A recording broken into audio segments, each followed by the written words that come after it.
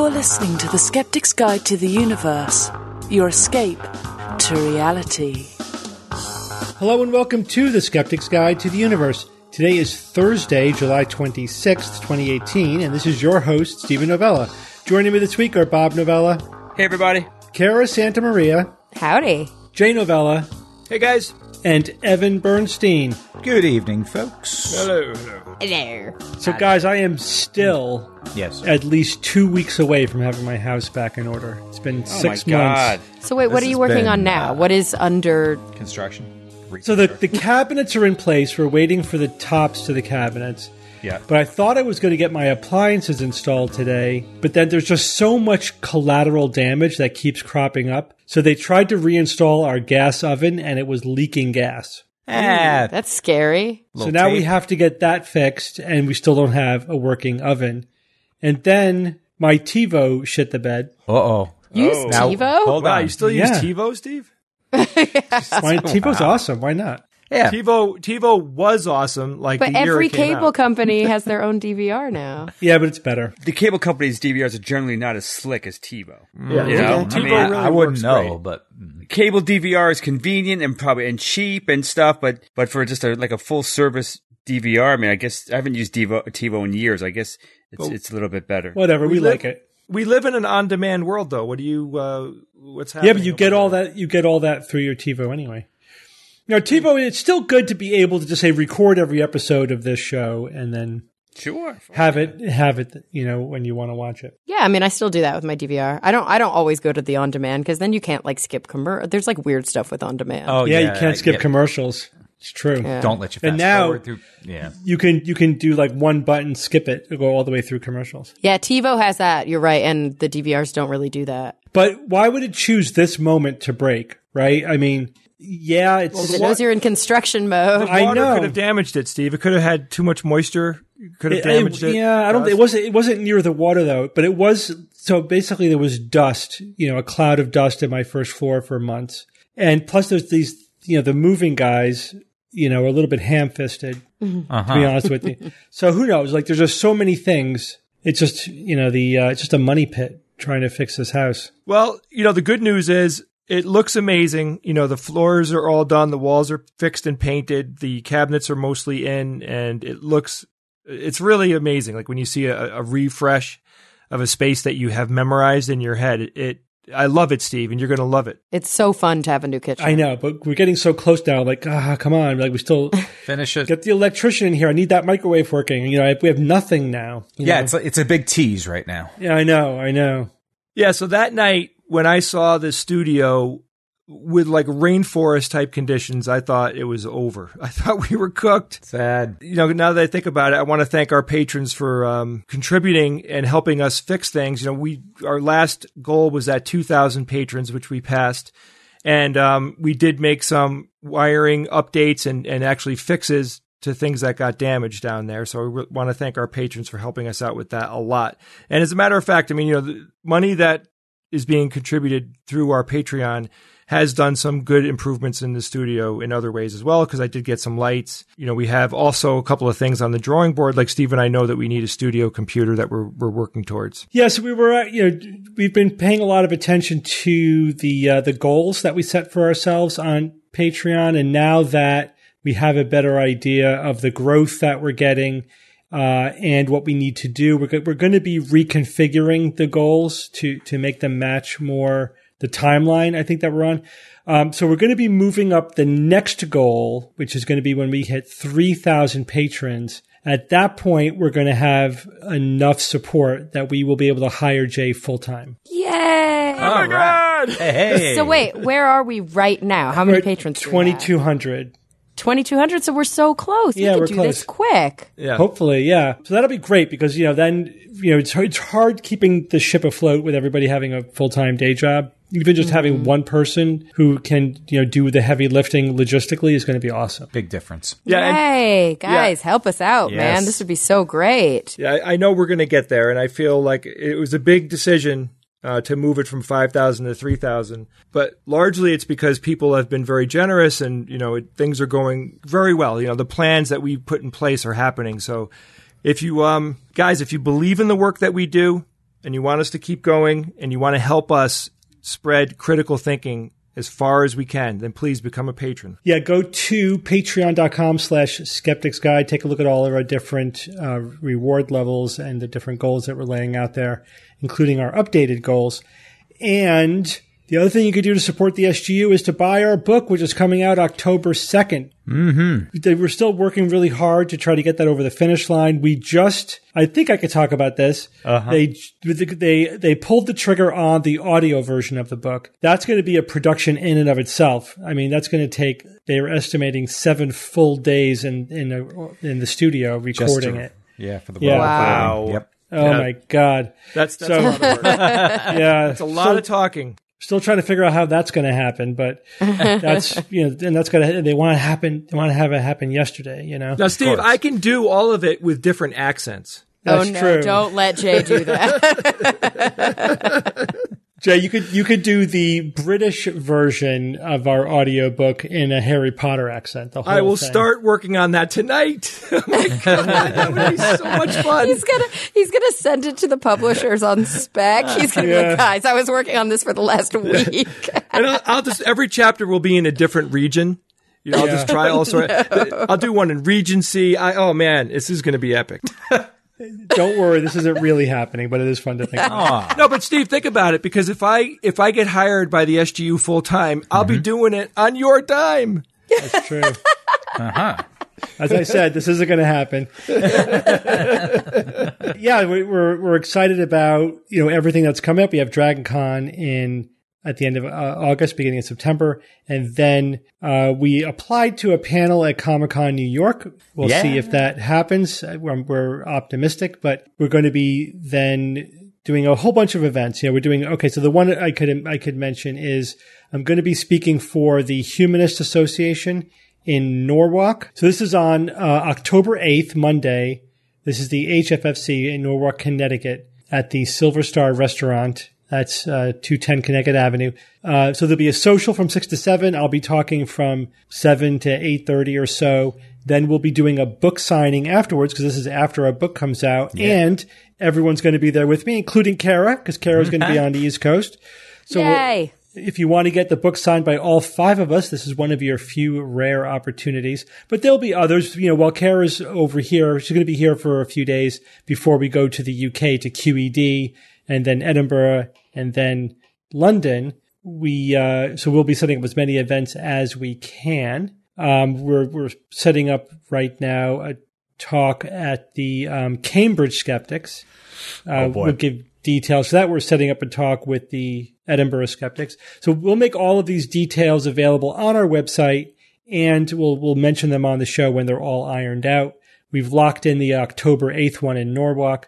But there will be more upcoming. And at some point when all this is happening, I'm supposed to record the audiobook. We'll see how that happens. Yeah, just give up sleep. You'll be fine. If I become a full-time employee of the SGU, everything is going to get better. Yeah. Everybody's going to dress better. The food will be much better. Global warming. Yes, I will go out and I'll just blow cool air outside for hours. Why didn't the scientists think of that before? Exactly. This is why, I am science. Kara? Just think of it that way. Guys, I think it's already going to his head. All right. Well, Kara, get us started with what's the word? The word this week was recommended by Gavin Stewart. Everybody knows what that means. Yes. What? The word You recommended. said the word this week was recommended. Yeah. Oh, I get it.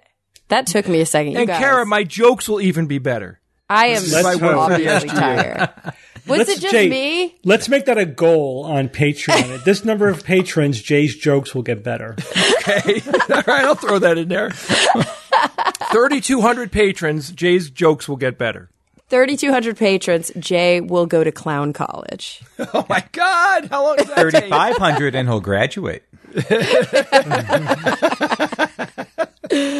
All right, so the word this week was recommended by Gavin Stewart in Hungary, and he says that we should cover stridulation. Stridulation. I think I might have just stridulated. Is snapping your fingers stridulation?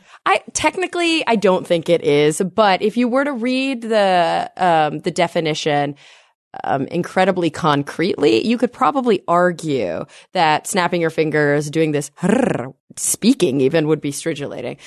Well, maybe not, because stridulation is making shrill creaking noises. So I guess those things don't qualify, by rubbing together special bodily structures.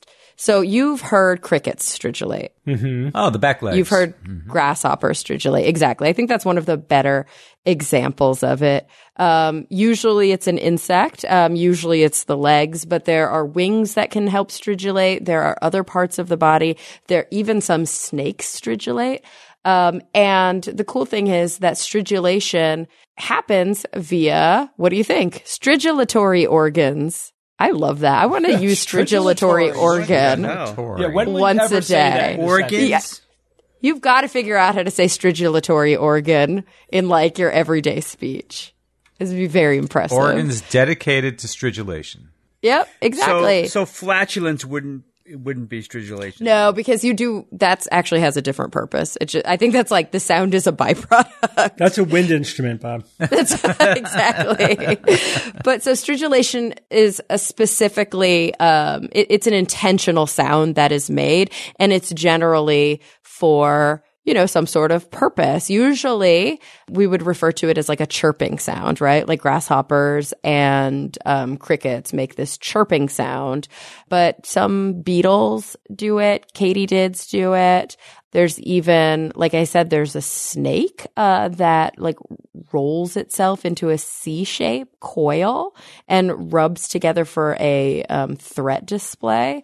And then there's even a bird called club-winged manakin that has a dedicated stridulation apparatus. So it's different than vocalization. It's body parts that actually rub together and that are that evolved to rub together to make that sound. The cool thing about stridulation is, there's lots of cool things about stridulation, but one cool thing about stridulation is that it comes from a Latin term that means the same thing, giving a shrill sound or creaking, but that actually comes from an earlier Greek.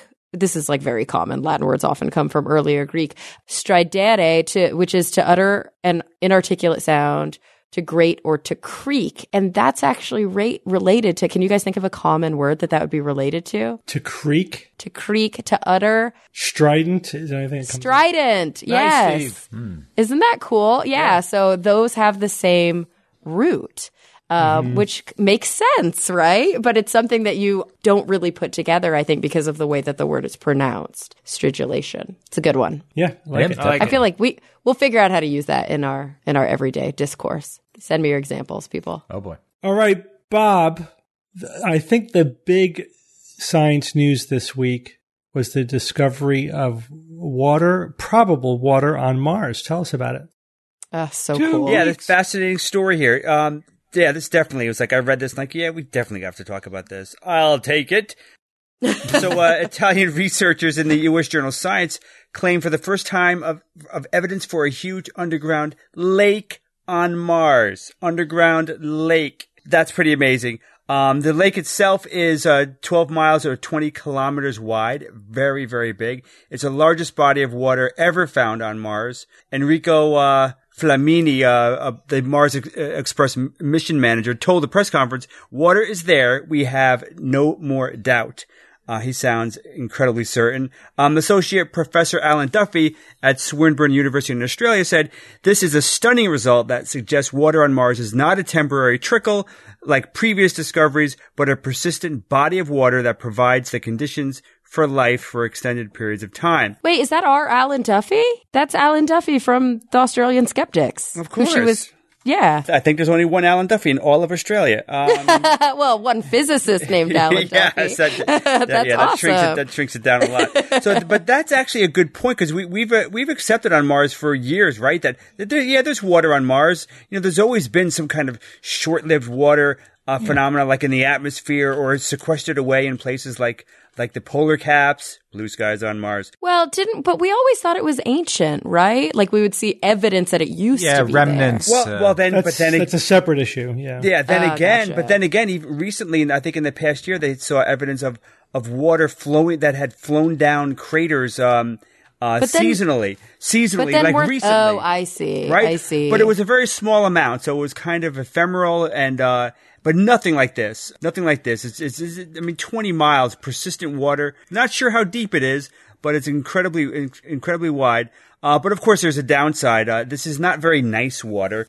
It's first off, it's like 1.5 kilometers under the ground, so you have to dig pretty damn deep. That's a long straw to get to this. So it's deep. That's really deep. It's deep, and it's also cold and briny as hell. It's actually below the freezing point. I mean, but that for fresh water. What? Yeah. Yeah, that doesn't break the laws of physics. Well, not really. It's because it contains dissolved Mars salts and minerals. Sure. Like magnesium, calcium, and sodium. So that's the theory of why the water can get so damn cold is because of those dissolved salts. But isn't that good for life? No, not when it's that damn briny. I mean, damn. Oh, really? It's like too salty? Right, it's too salty. It's actually, they think that it might be so salty that it probably would be fatal for any microbial life, similar even extremophiles? to what's on the Earth. My take here on this is that this is like crazy salty, like really. I mean, because it doesn't make any sense for the water to be in a liquid state down there, because first off, you don't have a lot of ice pressing down on the liquid to lower, you increase the pressure, it's going to lower the melting point. And there's no geothermal activity going on to heat it up. That's what happens on the Earth. On Mars, that's not going to happen. So how is this stuff liquid? And they think it's got to be super salty in order for it to be liquid. So that's the primary hope, right? We're talking about life. Everyone's thinking about life on Mars now, and that's the primary hope. I mean, this water could be very helpful for human consumption when we have colonists on Mars, for agriculture. It's going to be great. You like pickle juice Bob, for water. The thing is, both ice caps are water ice, so we already know that there's a ton of ice on Mars. Right, so this really doesn't. If you're talking about just a human colony, there's ice. There's already water ice there. It doesn't matter. So the fact that there's some deep briny water isn't probably not helpful. It might be easier to melt ice. Yeah, it's easier to melt ice at the surface. Yeah. No, but it also depends. The other fact here that you're missing is that this is not the southern pole of Mars is not a special place. They think that there could be similar underground water, subsurface water, all over Mars, and that will make a difference. If you're on the equator, you don't want to go to the poles, so this could be big for a lot of that stuff. So we could have like Martian wells. Right. Yeah, maybe there's something only 100 meters below the surface. I think I wanted to mention the instrumentation that discovered this. It was really an interesting story. This is a special radar instrument on the Mars Express orbiter. It's called MARSIS. This is Mars Advanced Radar for Subsurface and Ionosphere Sounding.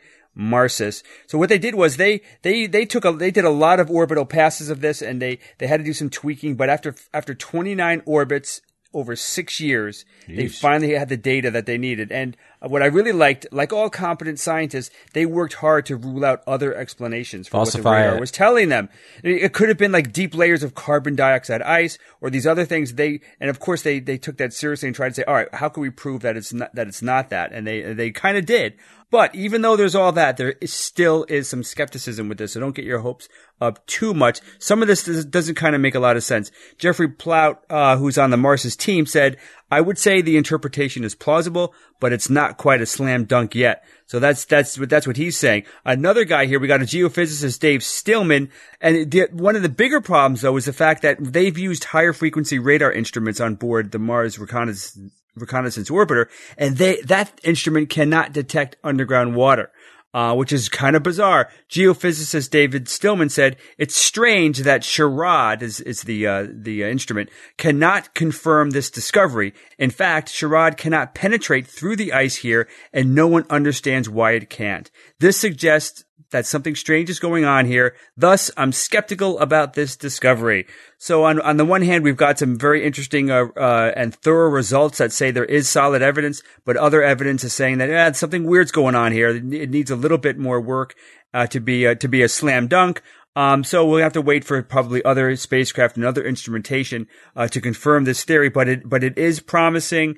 But we'll have to see in the future. I'm not sure how far it maybe could be a couple years or more before this is indeed a slam dunk. I mean, I think we need to just send missions to Mars whose purpose is to drill down to this possible water to see what it is, and obviously look for life. if it is there. Well, I don't know. That might be premature. I mean, drilling down a kilometer and a half, not easy, especially for a system that you're sending so far away from the Earth with no humans around. I would think let's definitively. But it might not be that low. Let's definitively nail this before we do something. Europa's has 19 to 25 kilometers thick ice. Yikes! That's going to be a lot. But they're not going to drill. That's why I wouldn't go there either. I'd go to Enceladus, where the damn stuff is erupting onto the surface or in space. It's erupting from Europa, too. There are plumes on Europa. That's the plan. Like, they can't drill. They're never going to get approval for that. You can't get a permit. Yeah, definitely. No, from NASA. Oh, yeah, that too. Drill, baby, drill.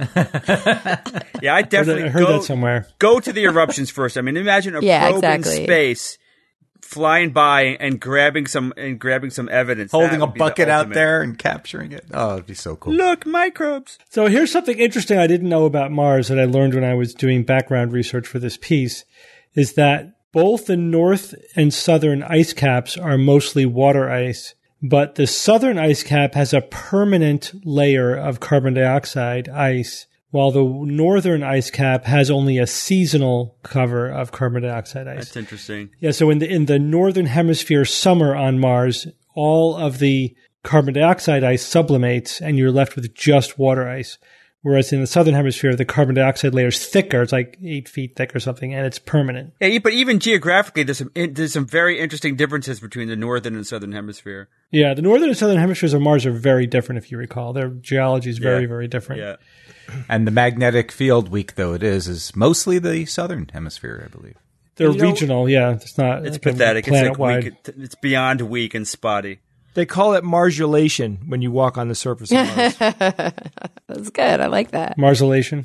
All right, guys, you are all familiar with the Drake equation, right? Oh, yes. Sure. Yes. I love the Drake equation. I love Drake's cakes. Drake's cakes. Can anyone recite the Drake equation from memory? Gosh, absolutely not.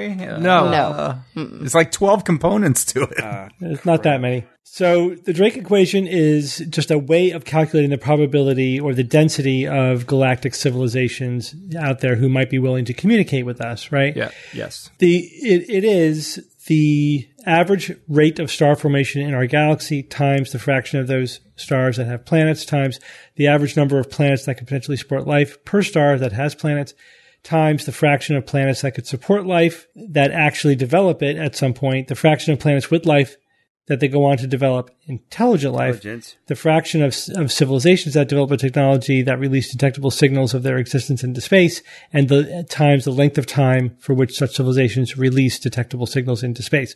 Of course, we don't know any of those numbers, and the uncertainty increases exponentially with each unknown or with each uncertain variable. And you also have to factor in some technologies may have destroyed themselves in the process. Well, that's the length of time, Evan. That's taken into consideration.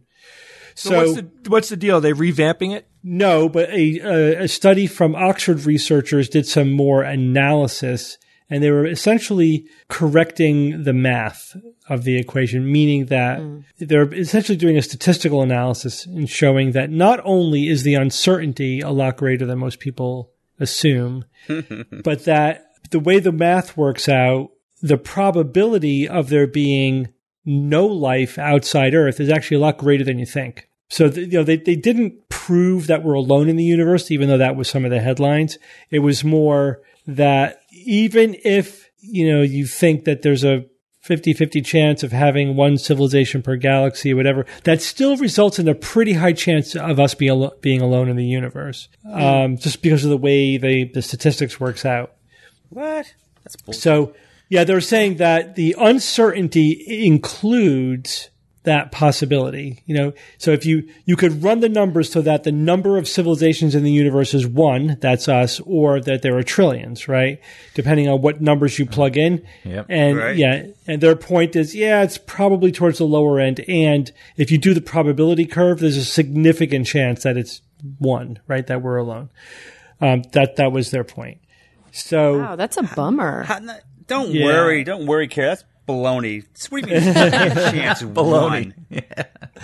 So, and they say this could be the solution to the Fermi paradox, right? So Fermi, said if there are aliens out there, where are they? Even if it takes 100 million years, to populate the galaxy. Why hasn't that happened already? Our galaxy is 13 billion years old. So where are they all? That requires an answer. We have to figure out, if the answer to the Drake equation is somewhere in the middle of the range of possibilities, then Fermi's paradox is paradoxical, right? It's a real question. Why haven't we detected any aliens so far?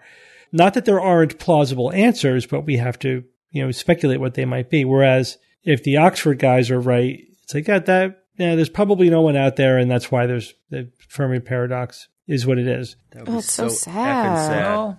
I know. Like, I want to have a funeral for all the other civilizations. Doesn't mean we have existed. to stop looking, though. No, of course not. This is all theoretical, and looking is empirical, and that's what we need. We need to absolutely, we need to look. But aren't you? You're also saying, though, in a way, it's like we're safer because a lot of people have said that it's a threat. Alien species are definitely a threat. That's a negative. That is definitely not an existential threat I think about often. It certainly would be safer if there were no other aliens out there that could be competitive or hostile to us. I think the answer to the Fermi paradox is because space is big. But isn't that in the Drake equation? No, but I mean that it's really hard to get from one stellar system to another. And no matter how advanced your technology gets, it never gets easy. And even if it's theoretically possible, it's a massive resource commitment. And why would any civilization make it? There just may be no compelling reason to expend the massive resources necessary to spread out too far beyond your local group of stars. Yeah, but don't forget, there's also the idea of the von Neumann machines that can go out and harvest other planetary bodies and other solar systems and use those resources, and that even over the course of a couple 100 million years, they could pretty much swamp an entire galaxy. So how come we're not seeing them? Because nobody did it. Why would they do that? Right. Just because you can. I mean, just the idea that you could you could go out. We do stuff all the time just because we can. Smart. Yeah, but there are reasons not to do that. It's not a gargantuan investment. But Steve, I don't disagree with that. My angle, my input on this is that I think a lot of civilizations turn inward and they just all live these digital lives, and they may send out some probes, and then the probes come back with information however many years, generations later, and then you could update your database of information about what the universe is like. But I think a lot of societies are living in their just home-built worlds and universes and living that way. And I also think that the psychology of an alien species is likely unfathomable to us. Right, I agree with that too. Oh, absolutely. So we're thinking about these things from such an anthropomorphic point of view. No, That's anthropogenic. all we can do, though. Anthropocentric. Jesus. I know. Gosh. Suffixes. Come on. But yes, Jeez. we're thinking of this from such a human perspective that it's almost, It's the unknown unknowns. It's just very difficult. But we cannot rule out the possibility that evolving intelligence is rare and evolving technology is more rare, and surviving a long time may be really rare. We cannot rule that out.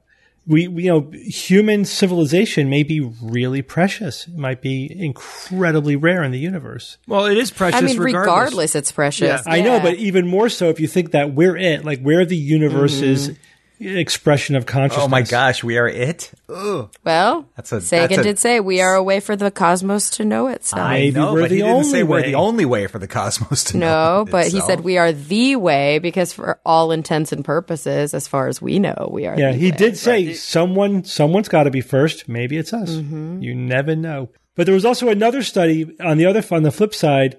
Astronomers said, that moons of gas giants may be a more likely place to look for alien life than planets. What we need to do is go in search of these moons, right, Evan? We do. In search of these moons, in search of... We should go in search of alien life. Alien life, in search of alien signals, in search of, in fact. Yes. Guys, there's a theme this week.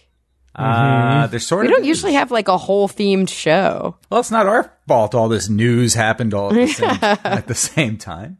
In search of... Do you guys remember the show In Search of? Yeah, of course. I don't. The I'm late sorry. 70s Yes, and I the do. early 80s before Kara was born? I was born in the early 80s. Leonard Nimoy, the original Spock himself, hosted the popular weekly television show, and it was popular. I even remember watching it as a kid, and I know that you guys were as well, not Kara. We were rather impressed at the time, if I recall. We loved it. But despite the show's coy attempts at offering possible alternative explanations to seemingly strange events and phenomena, In Search Of was, in fact, when it came down to it, pseudoscientific, anti-scientific, and lacked critical thinking and logic that the sci-fi character Spock was supposed to represent, right? Or at least the Vulcan half of him. I mean, it was horrible. I mean, I've gone back and watched episodes, you know, in the last 10 years or whatever, and I was shocked at how terrible it was. It was complete hand-waving speculation.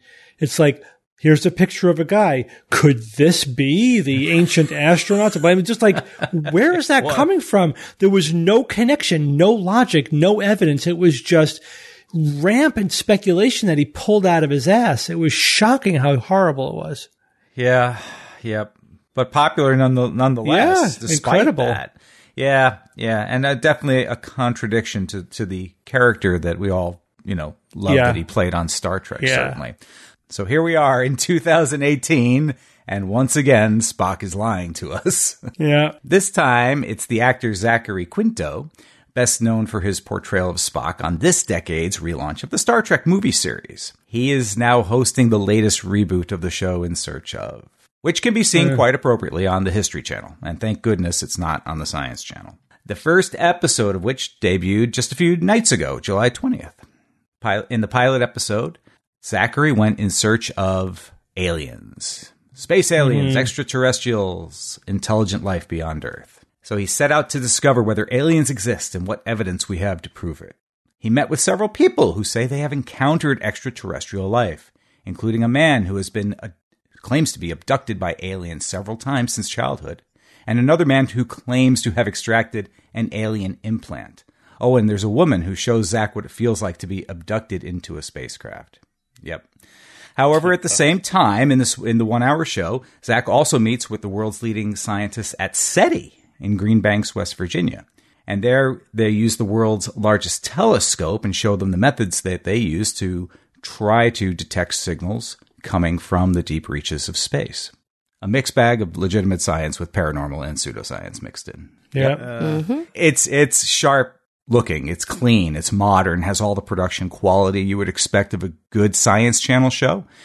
And I think Zachary delivers the role of legitimately curious host because he makes it sort of his personal adventure instead of just a narration. So that's kind of good in that he's active in the interviews and the scenarios. And that's different from what Leonard Nimoy had done, in which he was really just sort of narrating in the show back in the 70s. So this version is more personable.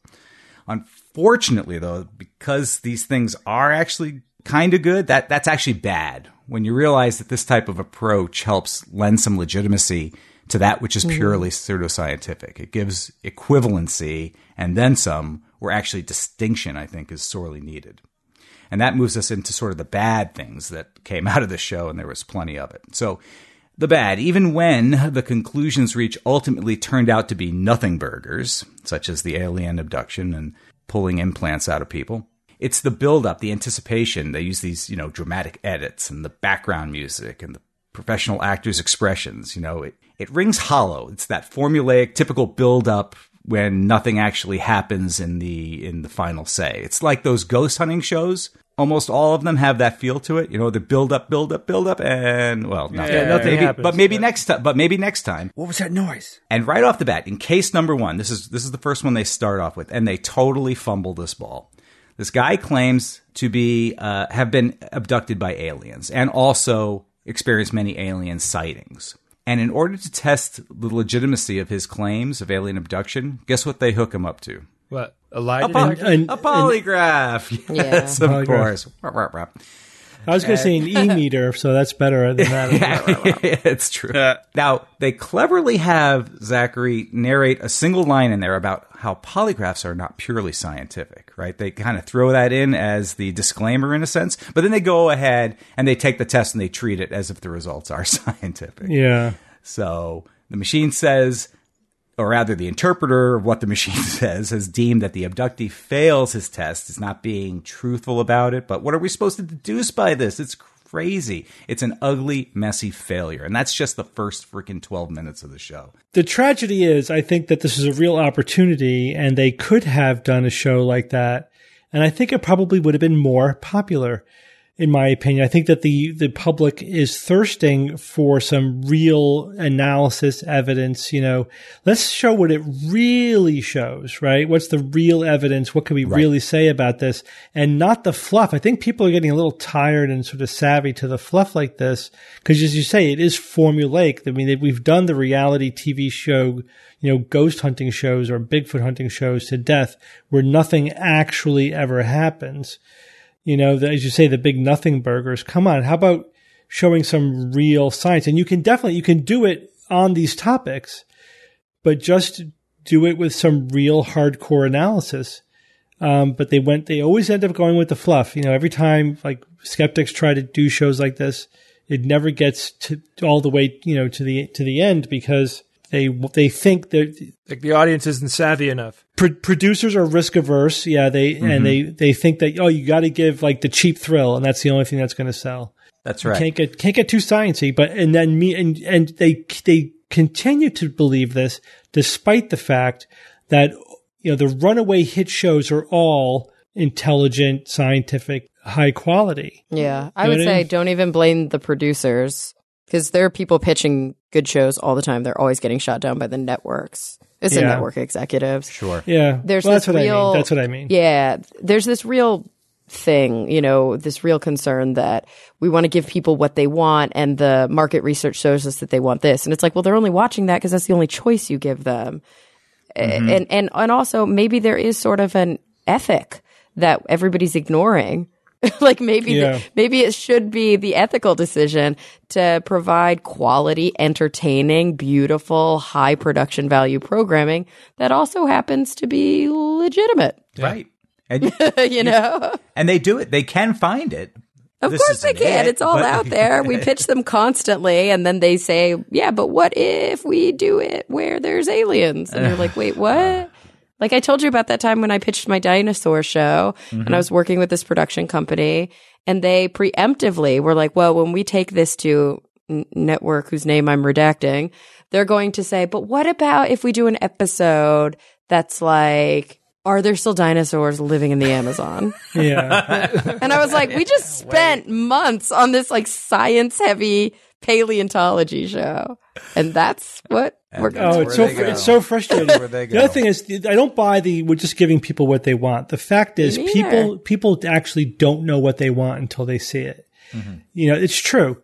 We think paradox of choice. Too. Yeah, all the breakaway shows, nobody would have said that's what they wanted. But it became really popular because once people saw it, they go, wow, this is great. But what this also shows, the final comment before we move on, is that, this is all classic skeptical topics that they're going to be dealing with. Atlantis, UFOs, Bigfoot, right? Loch Ness Monster. To death on television, by the way. Our job is not done. We're going to have to revisit all of these topics, Nope, they are unsinkable rubber duckies. They pop back up. Yeah, they fade away for a generation, then they come on back. And we just got to be ready to knock them down when they do. But Keep sucking it's so me back in. Because they're not providing any new evidence. So all we have to do is just like go back through the files and be like, how did we debunk that the last 30 times? Right. And that's the frustrating part. Well, everyone, we're going to take a quick break from our show to talk about our sponsor this week, the Great Courses Plus. We love the Great Courses Plus. We love it. Don't we, Jay?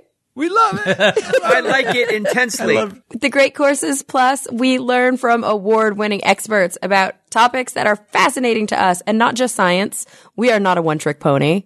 We love to use the Great Courses Plus because we can learn about what are some of your favorite topics. Steve, you love photography. Yeah, I watched their photography course. It was really good. Yeah, there's cooking, there's philosophy, there's psychology. There's so many things that you can learn about, and you can stream them from your TV, your laptop, your tablet, and use the Great Courses Plus app, which means not only can you watch these video lectures, but you can use them like podcasts, listening to the audio throughout the day, or even downloading to watch or listen offline. So guys, we're recommending this time around the course Dark Matter, Dark Energy, the Dark Side of the Universe, presented by Dr. Sean Carroll. Sean Carroll, who is probably, now that Hawking's dead, he's like he is my favorite physics author. This guy, I just finished Favorite living. Yes, finished author. Favorite living. Sean Carroll presents the meatiest science you will find. It's just so rewarding to understand the things that he's saying because they're complex, but he makes them simple. And he's going to be on our show in the next couple of weeks. We're going to be chatting about all sorts of things, including his new podcast. Excellent. Yay. Nice. But you should listen to him now. Go get your free trial with unlimited access. Watch and listen to the entire Great Courses Plus library. But you must sign up at thegreatcoursesplus.com/skeptics. Don't forget, that's thegreatcoursesplus.com/skeptics to sign up for your free trial right now. All right, guys, let's get back to the show. Okay, Jay, I understand that scientists have discovered that people can suck energy from other people, except that they haven't. This is complete nonsense. Tell us what's going on. Yeah, so the let's just start off with a baseline so we're on the same page. You like that, Evan? I love it. He can't catch his breath. I love it. The typical way that plants get energy is through a process called photosynthesis. And this is a process where green plants use light, the sunlight, to synthesize their food from carbon dioxide and water, right? So oxygen, of course, is the byproduct. That's, and there's a lot of ins and outs, there's some, but I'm just generalizing. Researchers at Bielefeld University in Germany from Professor Dr. Olaf Kruz's team back in November discovered that plants have an alternate way of getting food, certain plants. It's actually the green algae Shamalama Ding Dong. This is Chlamedomonas. Oh, God. Chlammydomonas. Chlamydomonas reinhardtii. Just call it clammy. So this green algae, specific one. Yes. It's a specific algae. It's single-celled. And along with using photosynthesis, it can actually draw food from other plants. And this was made public in a journal called Nature Communications. In this particular plant, or in this algae, when photosynthesis is not supplying enough food, the algae secretes an enzyme that can digest cellulose, which would break it down into these smaller sugar components. And then it would move that, whatever was left over, it would move it into the cell, and it would turn it into energy. And, that's like eating. You know what I mean? Yeah, it eats the other. It's not like eating. It is eating. Yeah, it's eating. Yeah, it digests the cellulose in another plant and uses that for raw material and energy. Absolutely. It's not. It might be novel, but it's not crazy. It's also not novel. Maybe this particular enzyme is. Maybe that's, and I think that's the discovery. This particular algae makes this particular enzyme, but this is just a hemiparasite. That's it. Oh, there are plants that are parasites. There are plants that are obligate parasites. They get all their energy from other plants. That is not new. So that's like science reporting error number one. This is not new. But check this out. So this actual news item was transformed into the following headline. Now, Kara, Yes. Are you sitting? Yes, I am. Are you feeling okay? Because this one, what I'm about to tell you is going to knock you out. I love this. Oh, careful. Knock me out. This is what the pseudoscientists do with this is I wouldn't say this is a mundane news item, but there's something. It's a mundane news item. It's mundane, it's interesting. It was fun to read about, but they take this and they turn it into here's the headline. Yeah. Scientists confirm that people are capable of absorbing energy from others. What? Yep. The author of the article that wrote the headline, who is only named Jasmine, right out of the gates. Her byline is just Jasmine? Jasmine, yes.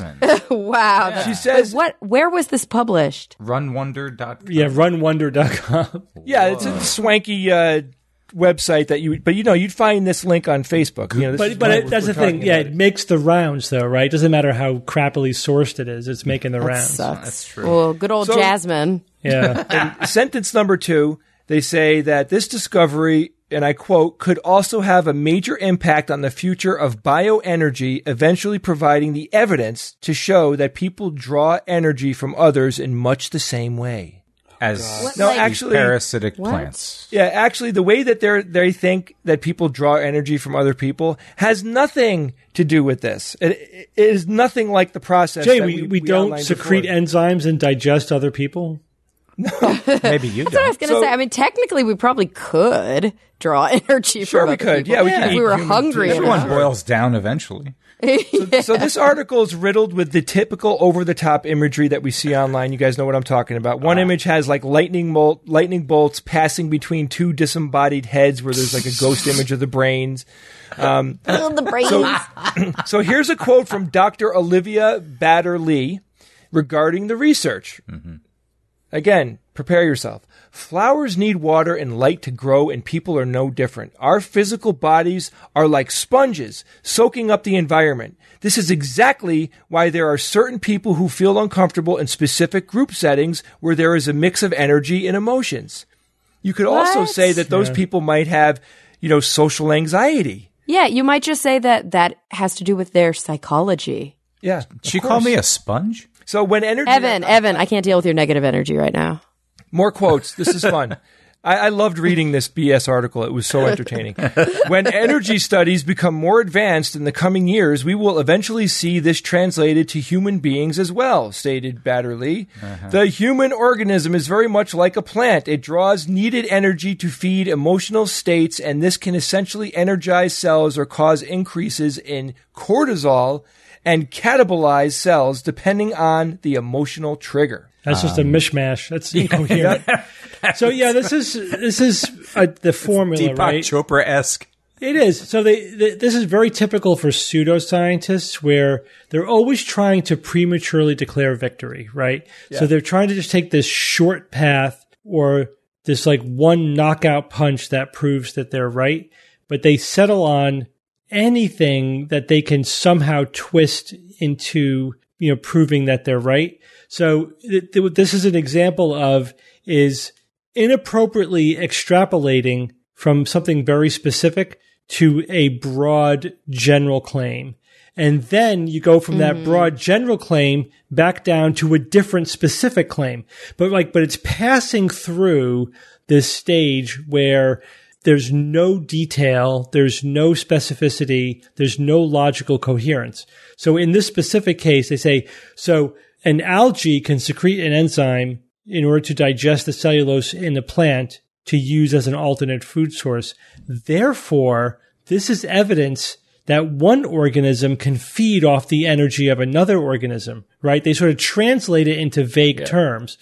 Energy, right? And therefore, this is like humans feeding off the energy of their environment or other humans, but they just changed the way they're using the word energy, right? But look at the bridge that they build, like Steve's describing, like they're bridging this thing that happened in science with an idea that's completely nonsense. Yeah. Let's just talk about what they're saying, what these people believe. They are saying that the human mind or the human body can sense and receive energy from other creatures. So we would have to have light, sound, absolutely. But we would have to have transmission organs and receiving our voice, organs. our ears, our eyes, receptors. Right, but Steve, I'm saying what they're saying. No, I understand. Reality. But the thing is, the point is, they translate it in just vague, hand-waving uses of terms like energy that don't mean anything specific, and then they get it confused.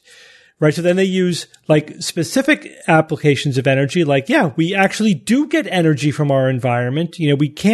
I can send signals to you that you would understand. It's called talking, but then they, because they're using very non-specific terms incorrectly, like energy, then they think that they can therefore extrapolate from that to anything that they want, right? Therefore, chakras are real, and Yeah. Oh, it's so frustrating. Deepak Chopra does this with quantum.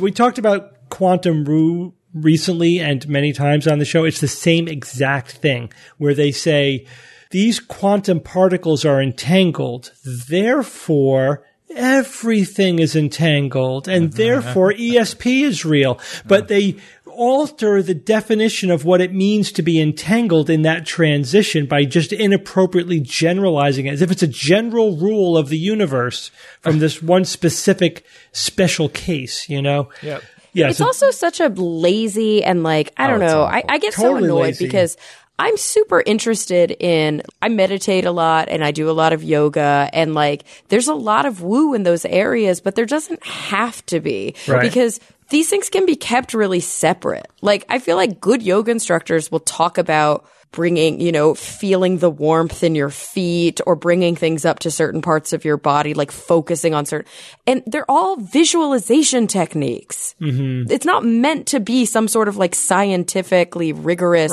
explanation for what's actually happening in your foot physiology. Right. Exactly. Like it's a way to like calm down and a way to like, what do they call it? Body scan, like the relaxing thing where you go part by part of your body in order to like relax and fall asleep. It works, but they're not actually talking about the real like chakra energy coming out of your knee. That's what drives me. infuriating. I don't care if people meditate or do yoga or do whatever that you do to feel good or to relax or to exercise well or stretch. Fine, it's all good. Yeah, but it's when they then generalize to this metaphysical description of reality from that. That's when it's gratuitous. It's unnecessary. It's insanity. And it's silly. And it abuses insanity. science. Yeah, it abuses science. Like the author of this article has no idea how science or logic works. Nope. My frustration is, these people are trying to use, they're bastardizing science and all the hard work that people do. And they're just, plucking colors out of it and saying, look, this lights up or we believe over here. Obviously it's not doing that. I would just love, that's why talking to Britt Hermes was such a pleasure, because she really gave us an idea of what it was like on the other side. She's the best. Yeah, and seeing her like come full circle is the dream. It's what we live to do as skeptics. We want people to wake up. Those people are sadly just lost. Well, the other thing here is that while this is an extreme example that it's kind of fun to poke holes in, but the general principle applies across the spectrum. And the lesson here is that you have to carefully define your terms. And when you loosely define terms and then substitute your loose definition for a scientific treatment, that's when you get into trouble. And of course, there are very subtle manifestations of this. And that's why people who like actually are experts in a field, they get down into the jargon, because you can't just talk about depression as if it's this one thing, for just to pick a random example. Like there's different. And you can't talk about energy that way. Yeah, you can't talk about energy as if it's this one thing or you know what I mean? So like there's nothing wrong with walking into a room and being like, ooh, there's some negative energy in here. Yeah, it's like, a metaphor. That's a description. It's a metaphor. Yeah, right. But like It's not actually a thinking that there's thing. Exactly. Exactly. What scientific instrument you're going to use to measure the energy of the room? You'll use a negative scale. energy you're putting Just use off. a scale, right, Evan? Like in that last study we talked about a few weeks ago. All right, Jay, it's Who's That Noisy time. Last week I played This Noisy.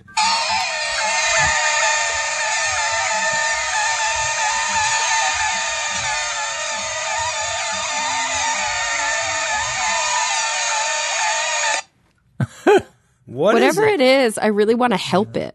I know. That does have a pathetic sound to it, It's so doesn't it? sad. This is a hard one. I admit it.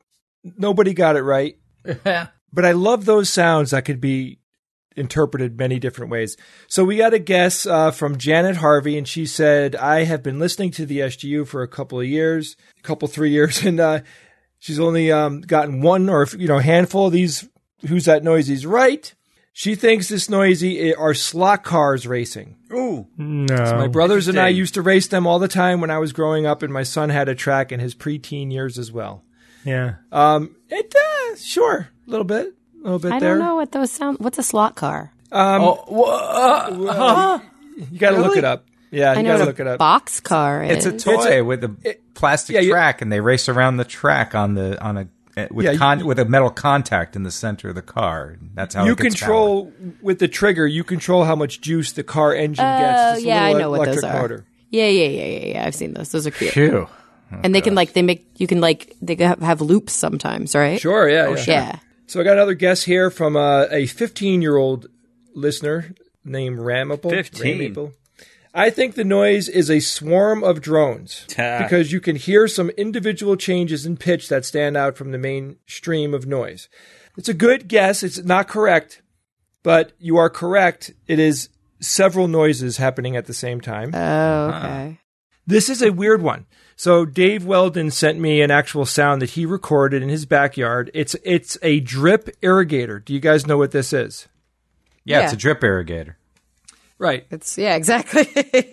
So every 18 inches, there's little water dripper embed, like these little holes that are in the drip line, and these dribbles of water come out. So you turn on the water, and it's like a hose with a lot of holes in it, like tiny little holes that lets water drip, Good for gardening. out. Yes. Yeah, it's good and it's also good for like reducing water usage. It's better than a sprinkler because those holes are usually made exactly where the roots of the plant are. Yeah. So it was a really fun, unexpected noise coming out of something that's relatively mundane.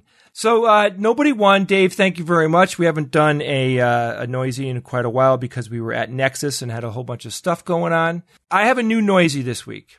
New noisy. This noisy, Steve, are you paying attention? Jay, what's your noisy this week? This noisy this week is sent in by a listener named James Truitt. A couple of times a year, I allow myself to just do something crazy with Who's That Noisy. I love this noisy, and it's crazy. Prepare yourself. All right.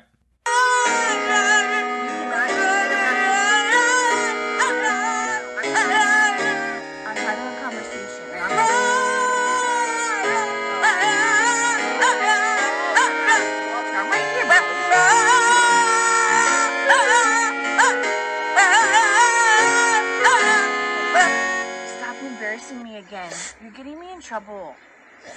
All right, so what the hell is that? So you guys have a rough week trying to figure out that one. It's painful. I absolutely love this, and you're going to love what it is. I know a lot of people out there will probably know it. Send in the emails. Take your best guess. I want Steve to know this. Steve? Yeah. I like funny sounds, okay? I hear you. That's my baseline. All-time favorite, one of my absolute favorite noises is what? What's your favorite, Ev? Oh, it's the what do you call it? La la la la la la la la. I don't even know what to call it. It's the la la. That one has definitely the most. I think it is called the la la dog. That one has the most staying power. Well, you we also throw back to that one. We love the who said Lisa? Remember that? But he wasn't actually saying Lisa. Was No, we morphed it into Lisa because that's one of our sponsors. So Jay, I also love the sci-fi like blaster, phaser, laser weapon sounds you did that time. You did like 4 weeks in a row or 3 weeks. Remember? Yes, yeah, I did several weeks. Yeah, that was a lot of fun. Unfortunately, you can only pull that trigger once. You know, Bob. Yeah. La la la. All right, so guys, if you think you know what this week's noisies is, la la. Or if you just want to say hi or send me in a great noisy that you heard, email me at WTN@theskepticsguide.org. Thank you. All right, thanks, Jay. We're just going to do some corrections from our live show really quick.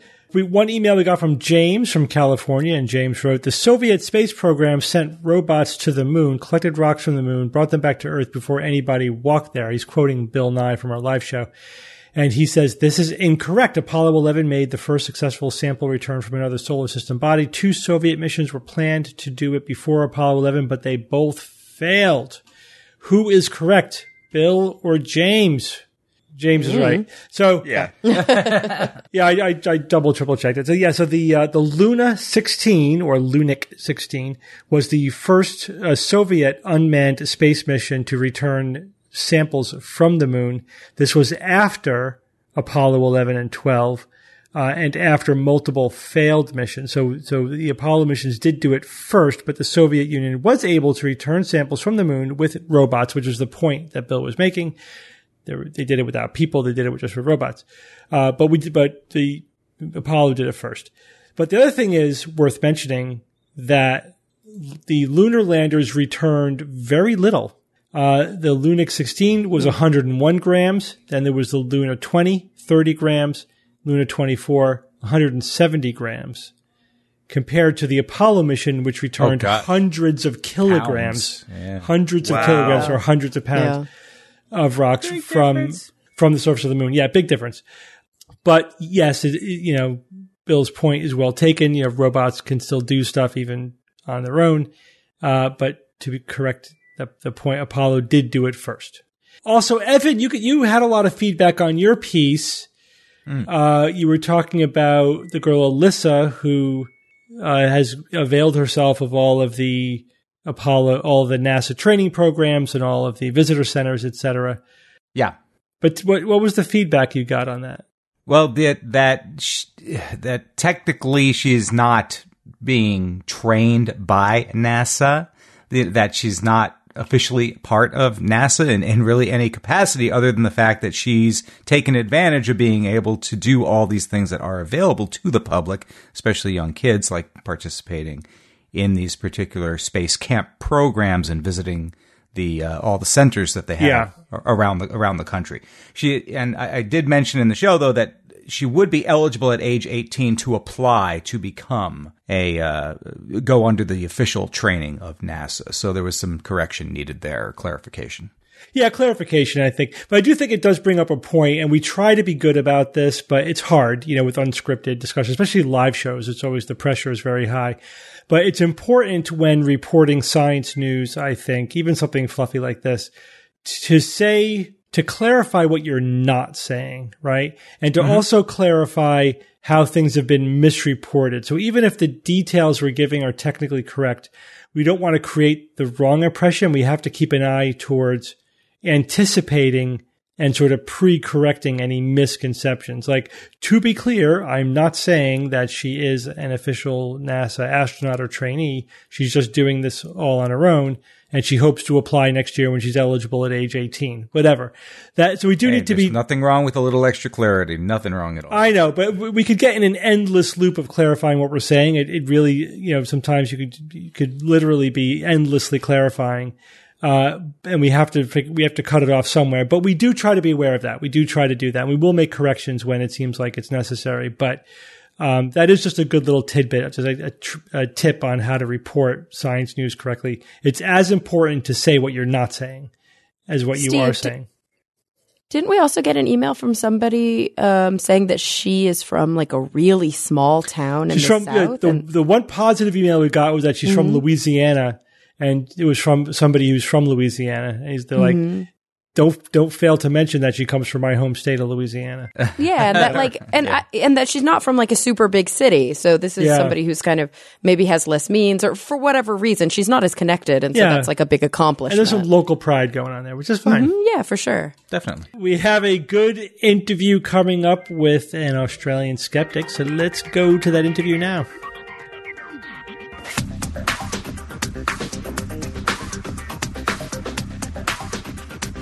Joining us now is Alethea Dean. Alethea, welcome to the Skeptics Guide. Hi, thank you very much for having me. And you're joining us tonight because you are one of the co-conveners of Skepticon 2018, a skeptical conference held in Sydney, Australia. So how is that going? It's quite exciting so far. We have almost finalized our lineup of speakers, and it's going to be a really fantastic mix. We're really excited. As I think you guys know from having all of you having been to Sydney, Australia for our various conventions in the past, it's a great city to have it. It's a wonderful city, yeah. Absolutely. And I went to Skepticon last year, right? Yeah, that's right. You were one of our headline speakers and charmed all the guests, including my husband. Oh, those American accents, right, Kara? That was so fun. Skepticon was so fun. I have to say, there is something really warm about the Australian skeptic community.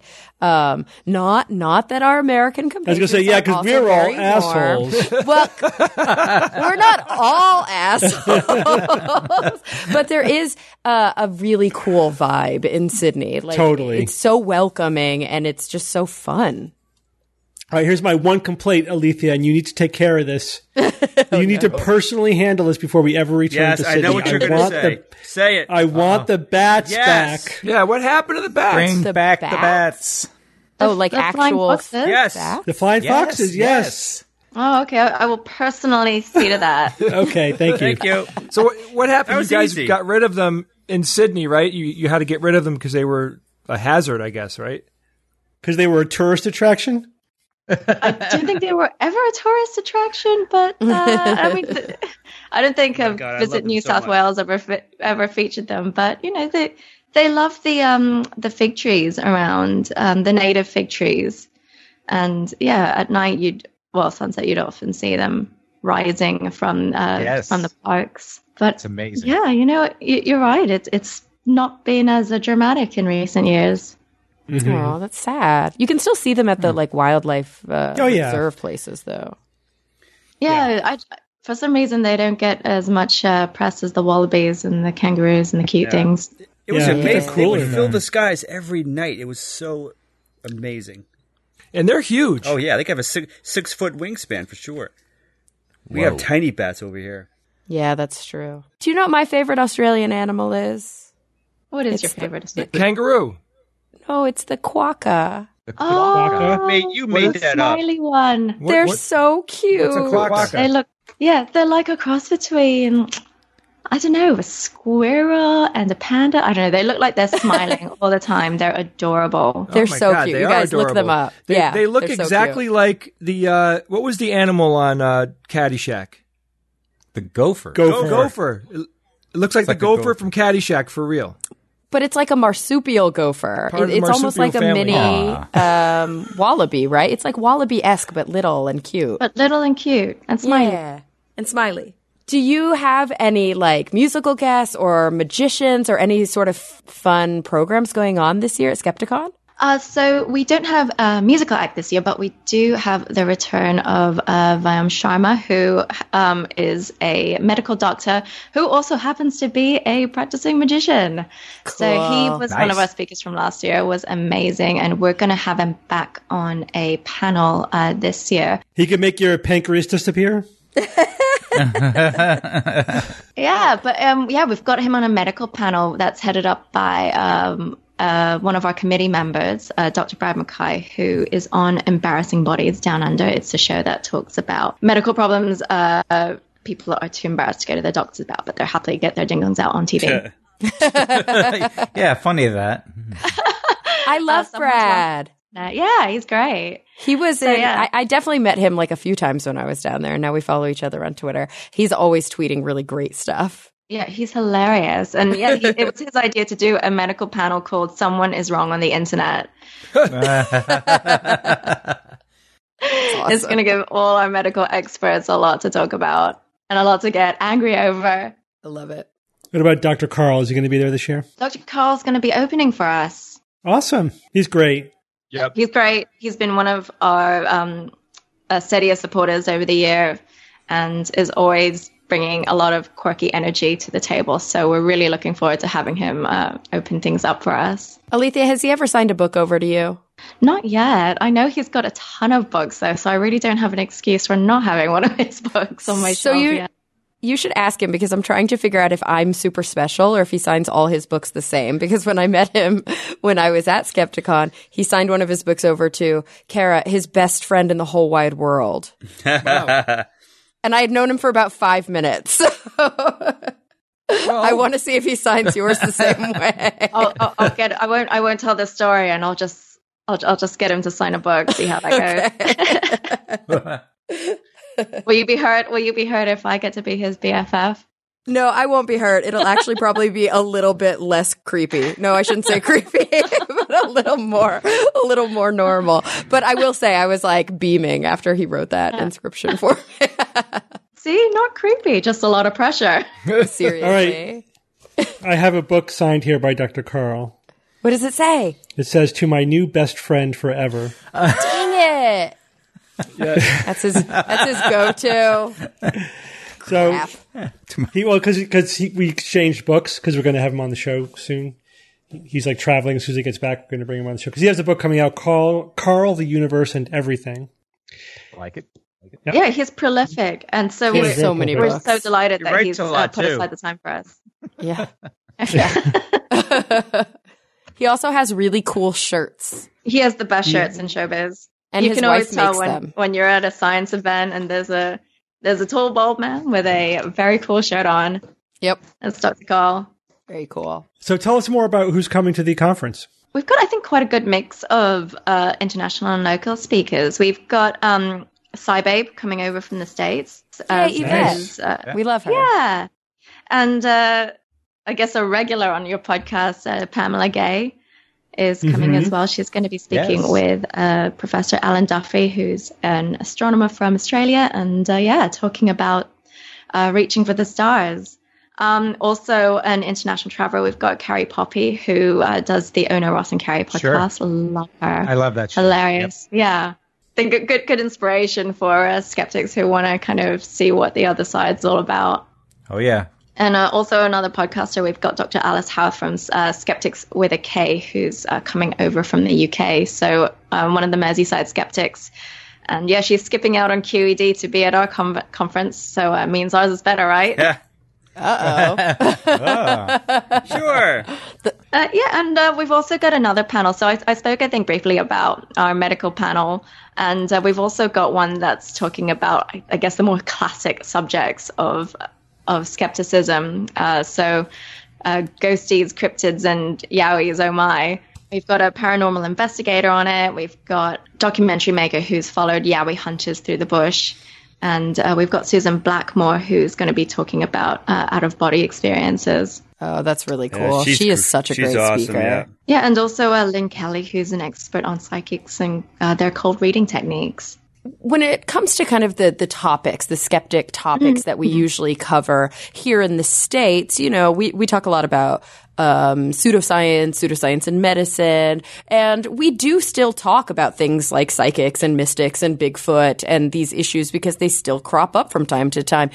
Are these big industries in Australia?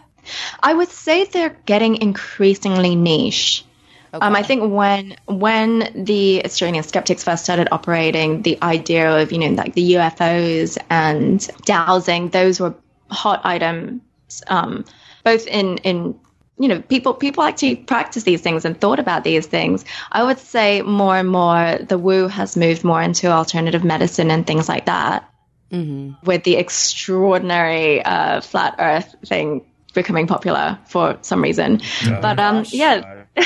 But the classic stuff is still there, and there's still people who are passionately into it. And I think that's it's a fascinating mindset, and it's also, I think, a great return to why a lot of people got into skepticism in the first place. Alethea, is this the first conference you have run? It is. I was volunteered for it by Eran Segev, president of the Australian Skeptics, and it's been a big challenge so far, but also it's a lot of work, right? It's quite exciting. Oh my god, yes. I think the reason he asked me and my fellow convener to take the reins this year was he was worried that with him doing it would be a lot of stuff he liked and stuff that had been going on before, and he wanted to get some fresh eyes on it. And I think something that we've really tried to do is try and get it a little less male. Yeah, girl. Yeah, I think the unfortunate thing with a lot of conventions so far, not purposefully, but they tend to be very male-centric and very white. So I don't know, I guess a little bit of affirmative action and trying to see what interesting women speakers that might be available for this. And I think for the first time ever, we've been able to get a few more women than men on the panel, which has actually already got a complaint from someone who's refusing to come because of the gender disparity. Yeah. Right. And of course they complained when there was more men than women on the panel, right? Yeah. What? Really? Wow. Well, that's funny because we did the exact same thing as we tapped a friend of ours, actually Bob's girlfriend Liz, to be on the committee and to be the head of our speaker committee. And it's like, yeah, go ahead. Let's really increase the diversity of Nexus. And it worked, and it came off great. It was a really great conference.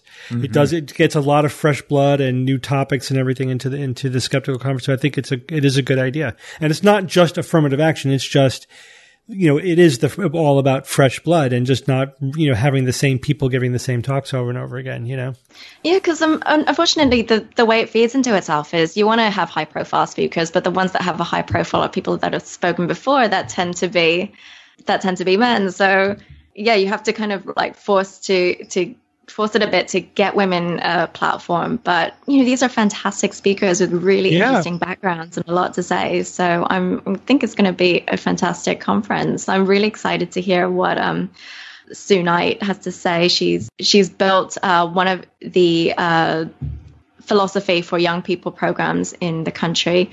So rather than going into class and listen to religious chaplains talk about how you need God to be moral, she's built in a fantastic ethical program for that's built around secular ethics. And we're going to have also Kirsten Banks, who's a young astronomer who's interested in Aboriginal astronomy. So these are people who haven't had a huge platform within our community before, but I think they're going to be very exciting. Yeah, it sounds great. So, Alethea, give us the dates and how people can get tickets and what's going on. It's going to take place in October this year on Saturday the 13th and Sunday the 14th. And tickets are available from the Australian Skeptics website. And for more information about the conference, people can go to convention.skeptics.com.au, and you can see our list of speakers, the convention venue in Chatswood. If they have any questions, email us. We also have a phone number there. You can bother our our executive officer about it. So good luck with everything, Alethea. It sounds like it's going to be a great conference. Thank you so much, Steve, and thank you for letting us talk about it on your show. Sure, no problem. I want to go. Let's just go. No worries, I should say. Send us coffee. No worries. No worries, mate. We want the Australian coffee in the United States. Yes. Oh my gosh, yes. Flat white, please. Oh, yes. I remember that. Thank you guys so much. It's time for Science or Fiction.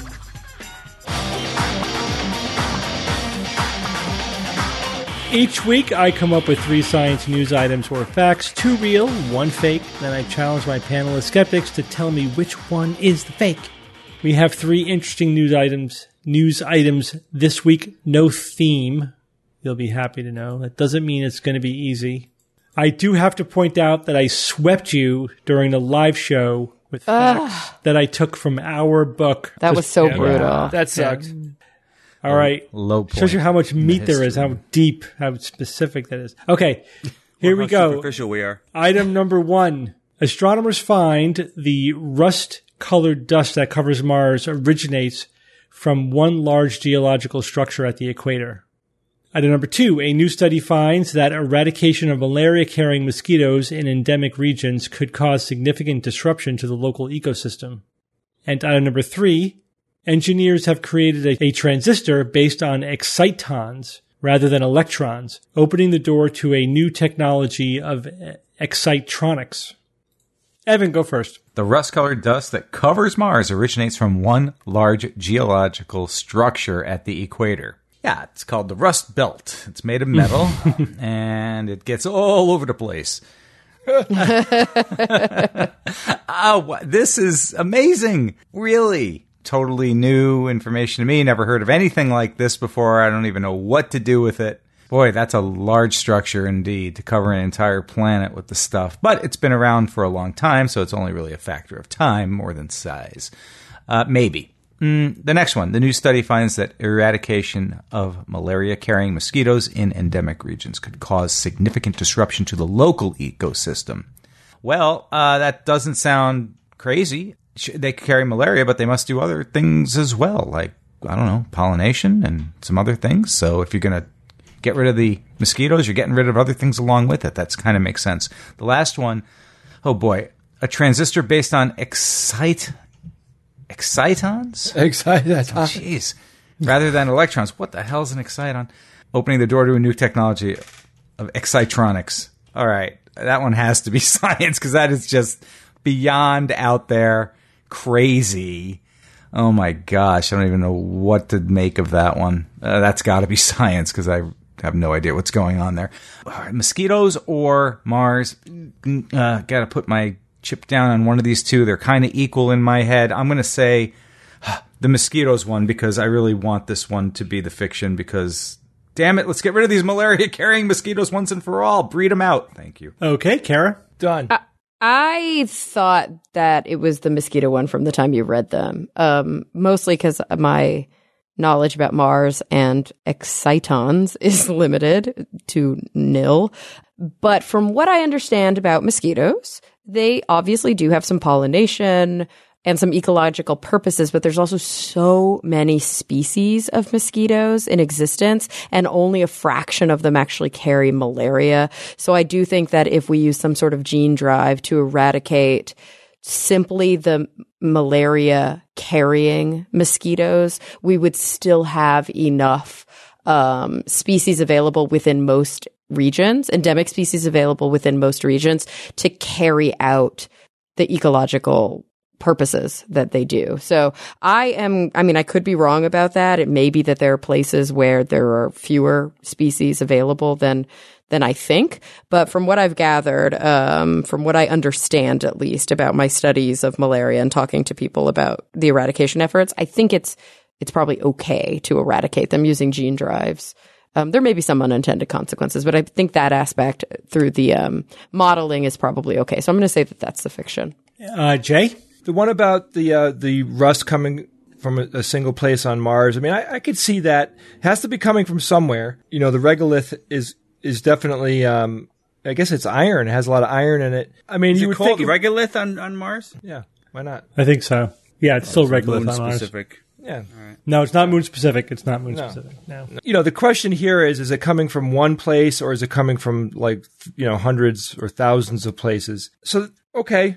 I could see that. Maybe there's one huge area and the dust storms would spread that stuff around pretty easy if it was coming from one place. So I could see that. Yeah. And piggybacking on what Kara was saying about the mosquitoes, I agree. And I also think, Kara, that, if they got rid of this one strain or even, a whole bunch of strains that could transmit malaria, that the other ones would very quickly fill that hole, right? Because mosquitoes, their population can explode depending on how much surface water there is and all that stuff. So I would imagine that if they did kill out a bunch, that there would be a whole second, whole new wave or batch of others that are just filling whatever gap that they leave. So I could see that one as being the fiction. And then this last one, they created a transistor that's based on excitons rather than electrons.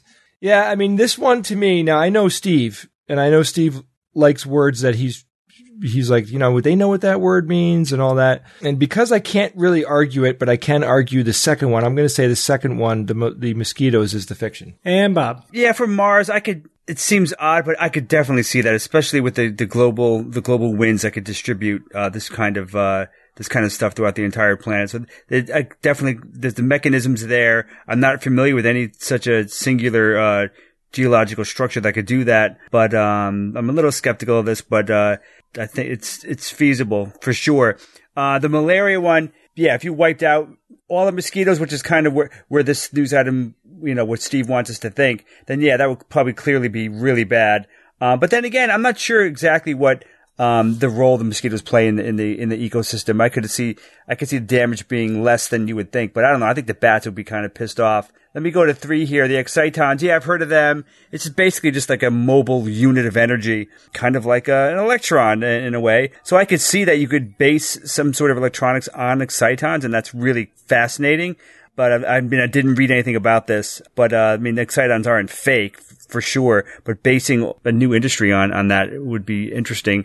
So that's kind of feasible as well. Yeah. So Kara makes a lot of sense here with the mosquitoes. Yeah, it makes sense that it would be a small fraction. And the way we could target things now, I think that makes the most sense. So this one seems like fiction as well. So you guys are all in agreement. So let's take these in order. Astronomers find the rust-colored dust that covers Mars originates from one large geological structure at the equator. You all think this one is science, and this one is science. Oh boy, man! Oh wow, that's cool. That's crazy. Really interesting. Is this new? Is this a new new discovery? Oh yeah. Oh, yeah. Yeah, so the structure, Medusae fossae, ooh, I like, is about 1,000 kilometers across, so it's big, but it's at the equator. And they think that this eroding away is basically spreading its rust-colored dust all around the planet. And that Mars is red because of this one structure. This is based upon Yeah, this is based upon analyzed data collected from Spirit and Opportunity, two of the rovers, showing that there's a chemical match, basically. This is not originating from different sources or all over Mars, that probably they all have a very common source. And that source matches, yeah. Common signature? I mean, couldn't there be a similar structure on the other side of the planet that's just been eroded away and you can't really see evidence of it anymore? Wouldn't that have the same chemical signature? I mean, it's iron. It's not, no, because it's also sulfur and chlorine. It's multiple things. Obviously, it's got to be the ratios have to exactly match. So it's kind of be like a fingerprint then, all right. Yes, that makes exactly. more sense. Yeah, it's a chemical signature. It's not just like, oh, it's rust. No, obviously there's multiple things and enough that you can identify that it's probably all coming from the same source. Fascinating. Yeah, it's interesting. I mean, wasn't Mars completely and entirely enshrouded like a couple weeks ago? Yeah, there are dust storms. It's horrible. The entire damn world. Yeah, the entire planet's covered in a single dust storm. So, yeah, that makes sense. Didn't we lose power to a rover in that? Dusty. Yeah, usually because it blocks out the sun. Yeah. But didn't one go offline? We're not going to be able to get it back? Yeah, I'm sure that's I think there was all of them eventually. Concern about that, yeah. Oh, because of the dust storm specifically? So reading the original article, it says that in situ investigations from past and current rovers have revealed the dust to be consistently and markedly enriched with both sulfur and chlorine relative to the average Martian soil. So in other words, it has a different chemical signature than the soil all around Mars, indicating that it has a single source. It goes into a lot more technical detail. I'm just giving you one highlight. That's cool. All right, let's go on to number 2. A new study finds that eradication of malaria-carrying mosquitoes in endemic regions could cause significant disruption to the local ecosystem. You guys all think this one is the fiction, and this one is the fiction. Good job, guys. Yes, we reversed our sweep. You did. Did any of you read this? No. Nope. No, but I did interview somebody on my podcast recently who specializes in mosquito net technology. And we talked a lot. She's What is that? She's an entomologist, so we talked a lot about mosquitoes. This is a net. There's a lot of different species of mosquito. Obviously, this study was based not on the pollinating activity of mosquitoes, and many people might be surprised to find that mosquitoes can be pollinators. I don't necessarily think they all are pollinators. There are some species of mosquitoes which are. And mosquitoes are also opportunistic. Like, yeah, they'll, even if they prefer a blood meal, if they're having a dry spell, they will eat sucrose. They will go after other sources. Or like only the breeding females eat blood, and then at other times they may pollinate, whatever. But I couldn't find specifically if, Anopheles gambii, which is the species that spreads malaria, if they pollinate. I don't think so. But this study was based upon them as food. The notion being, the concern was, if we wipe them out, is anyone else going to go extinct because we're taking away their food supply? Yeah. And what they found was that there is essentially no species that they could find that relies heavily, let alone entirely, on this one species, on Anopheles. Oh, that's good. And that they have plenty of alternate mosquito food sources or larval-based food sources that it would basically not have any significant impact on the ecosystem. Also, these mosquitoes, off with their heads. Yeah, they're good at hiding. That they breed in small temporary pools most of the time, not all the time, and they come out a lot at night, and they're just very good at not being eaten, so that they're not an important food source in the ecosystem. So they basically concluded, yep, we could wipe them out and not have to worry about any significant ecological effect, which is good. Awesome. Good, very good. We should eradicate them. All right. All this means that engineers have created a transistor based on excitons rather than electrons, opening the door to a new technology of excitronics. Bob, did you hear about this one? Did not hear about it. Do you know about excitons and excitronics? I know what excitons are, but I haven't heard much about excitronics. So tell me. Let me give you my understanding of what an exciton is, and you could tell me if this was your understanding. So, because obviously we're trying to just approximate physicists who actually know what these things are. So, an exciton is a quasi-particle. It's not an actual particle. It's a particle-like quasi-particle. Like a phonon is similar. Yeah, so it's created when an electron absorbs a photon, and then the electron gets bumped into a higher energy state, and the hole, the metaphorical hole that it leaves behind in its previous energy state, is this quasi-particle that it combines with the electron, and the two things together, like the electron and the hole it leaves behind, is the exciton. So you could kind of think of it like an excited electron, but they talk about it as being this combination of the electron and the hole that it left behind, at least in the article that I'm reading. That's the metaphor they're using. So it's the combination, really. It's the combination. And then when the electron gives off the photon, it falls back into its hole, its lower energy state.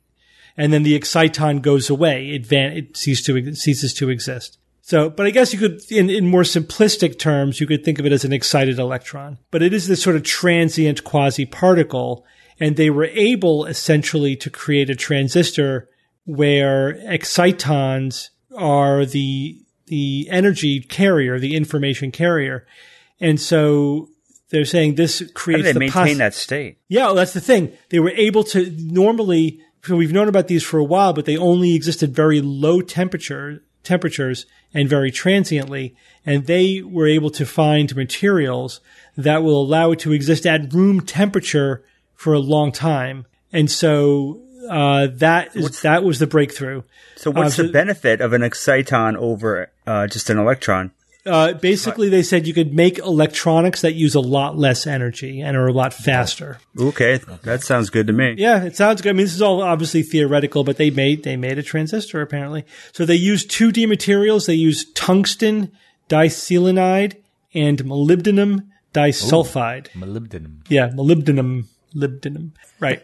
So they said the excitons in these materials exhibit a particularly strong electrostatic bond, and even more importantly, they are not quickly destroyed at room temperature. But is that name really going to catch on? Who the hell knows? It'll catch on like in academic circles, but if it actually does become involved in our regular technology, we're just going to call them electronics still. Well, I don't know. I admit that excitronics does not roll off the tongue. It's no, and electronics, I bet you if you went out on the street, Jimmy Kimmel style, and surveyed 100 people and asked them about the electron, like if you figured out a way to ask them where you were trying to ask for the answer electron when you were talking about electron, they wouldn't know that those two things are related. Yeah, probably only like 5-10% of the population. Yeah, so I don't think it'll catch on, but it is still cool. Excitronics. Yeah. They'll come up with some marketable, cooler name for it. Yeah. Yeah. Probably. All right, Evan, give us a quote. We all want so badly to believe in miracles. That's what makes us so vulnerable. And that's what makes the self-help movement so rich. And that was written by Steve Salerno, who's the author of the book Sham, How the Self-Help Movement Made America Helpless. Who we've had on the show. And we've had him on the show, I think, a couple of times. And he's quite an expert in this particular field. Did a lot of research in it. All right, guys. Well, thank you all for joining me this week. Sure, you got it, brother. Thank you, Steve. Thanks, Steve. And until next week, this is your Skeptic's Guide to the Universe. Skeptic's Guide to the Universe is produced by SGU Productions, dedicated to promoting science and critical thinking. For more information, visit us at theskepticsguide.org. Send your questions to info@theskepticsguide.org. And if you would like to support the show and all the work that we do, go to patreon.com/skepticsguide and consider becoming a patron and becoming part of the SGU community. Our listeners and supporters are what make SGU possible.